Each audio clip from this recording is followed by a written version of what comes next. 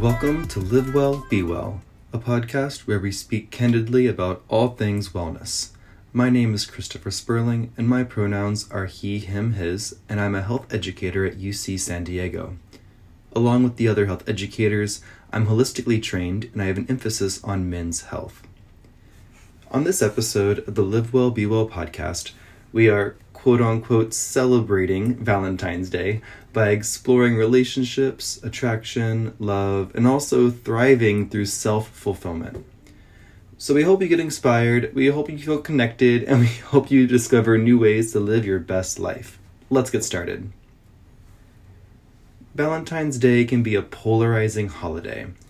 For some, the holiday inspires thoughts of joy and love. For others, Valentine's Day inspires thoughts of loneliness or a lack of love. And for some, the holiday goes by mostly unnoticed. Any discussion about love should, first and foremost, start with love and compassion directed towards yourself. Regardless of if you're in a relationship or not, self-love is a vital part of our well-being. Additionally, your relationship status should never negatively impact your self-love journey. We often take it for granted that we have a love or compassion for ourselves. We think it comes naturally, like breathing. The truth is, though, we usually have to work at it and practice. Now, of course, I'm not talking about narcissism, which is an obsessive self-talk and self-absorption to the point where the needs of others are not seen as important. Just like it can be hard to be with someone who is on the narcissism extreme of the spectrum, being with someone at the other end of the spectrum with low self-love can also cause relationship issues. Also, you might be that person at either end of the spectrum and not realize it. A healthy and productive level of self-love can prepare you for success both as a single person or as someone in a relationship. As cultural icon and activist RuPaul says, if you can't love yourself, how in the hell are you going to love somebody else? Now that we've discussed the importance of self-love, it is important to note that love looks different for each of us. We all have different ways of expressing, accepting, and giving love to ourselves and others. Let's hear from UCSD student and well-being peer educator Sophia about what love means to her. Hello, my name's Sophia Padalilo. My pronouns are she, her, hers, and I'm here to talk about what love means to me. So, it's definitely changed over the years. It hasn't ever been just one thing. But I would say right now where I am in life, love to me is someone who is willing to push me when I need a little help. Of course, I am able to stand on my own, but that support is what's really important to me, especially because of how hard school is and just life in general right now. Someone who's willing to laugh with me and who's able to make me step out of the seriousness that I always put myself in and give me a little bit of perspective. Someone who loves me, supports my dreams, helps me pursue my goals. And also, this might be specifically for me, but someone who loves me reminds me to eat.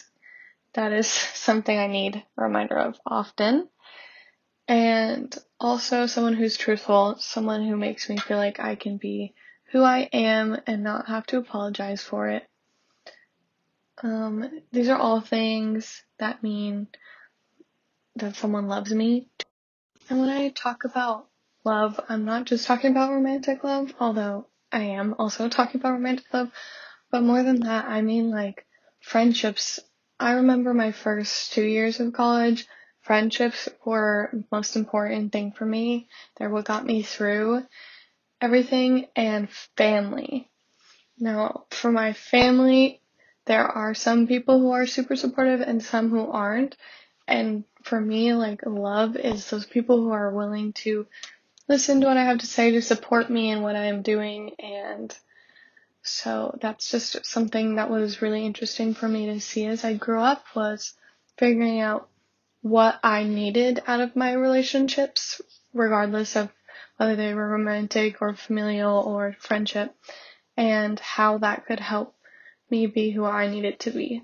So I'm definitely still learning what love means to me, but right now That's what it means. Wow. To me, I think Sophia brings up such great points. Not only do I want to thank her for sharing her experiences and expectations with us, but also for touching on a lot of other topics. For example, Sophia describes how love can be with friends and family, even though we tend to think about love as a romantic term. Also, and this is true in my own life as well, but she talks about how she has learned over time what a healthy and supportive relationship looks like in her life. This is so relatable, and I think most people learn from their loves. And circling back to self love, I think it also takes time to understand what a healthy and supportive relationship with ourselves looks like, and it is a constantly evolving and growing process. As far as love is concerned, romance can be a wonderful thing, and love in our friendships and families can be so rewarding. But at the end of the day, the relationship that matters the most is the one that you have with yourself. In a more traditional Valentine's Day style approach, however, much of the focus in popular culture is on romantic love. Maintaining a healthy romantic relationship is when members of the relationship are constantly adjusting into the relationship together and doing what's best for all people in that relationship. Signs that this is occurring in a healthy relationship are when all are caring and loyal, when all trust each other and are honest with each other, all are comfortable sharing their feelings, all feel supported during tough times. There are shared values and interests among all. The differences between relationship members are celebrated.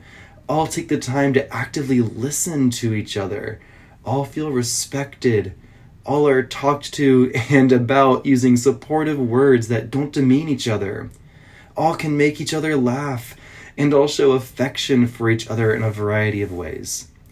This list is not exhaustive or comprehensive, but it gives some signs that healthy relationship goals are being pursued. Let's hear from another UCSD student and well-being peer educator, Noelle, about what love means to her and how setting boundaries improved the health of her relationship. Hi everyone, my name is Noelle. My pronouns are she, her, hers, and I'm a sexual health specialty with the Wellbeing Peer Educator Group. So today the prompt is, what does love mean to you? And when we were asked this, I thought quite a bit about it. I've been in a long-term relationship for the past 3 years. I live with my partner. We have a dog together. So the first thing I think of when I hear the word love is unconditional, right? There's no bounds, there's no limits. It can overcome all. But one of the things that I think I've realized after living with my partner for the past year and a half is actually a big part of love is setting boundaries. And especially when you live in a one bedroom apartment together where you don't really get any alone time anymore, especially in quarantine, is those boundaries become really important. Setting boundaries for, these are the times that I need to do my schoolwork, and these are the times that I need time to myself to recuperate. These are the times that I need to go to work and make money. It's important because setting those boundaries in advance for me was really helpful, because then the other partner doesn't feel, I guess, underappreciated, that you're not spending enough time with them, or feel like you're not making time for them. Setting those boundaries in advance has been really helpful for me. And I think there's a lot of setting boundaries in other areas too, not just with time, like setting boundaries with what you're comfortable with in that relationship.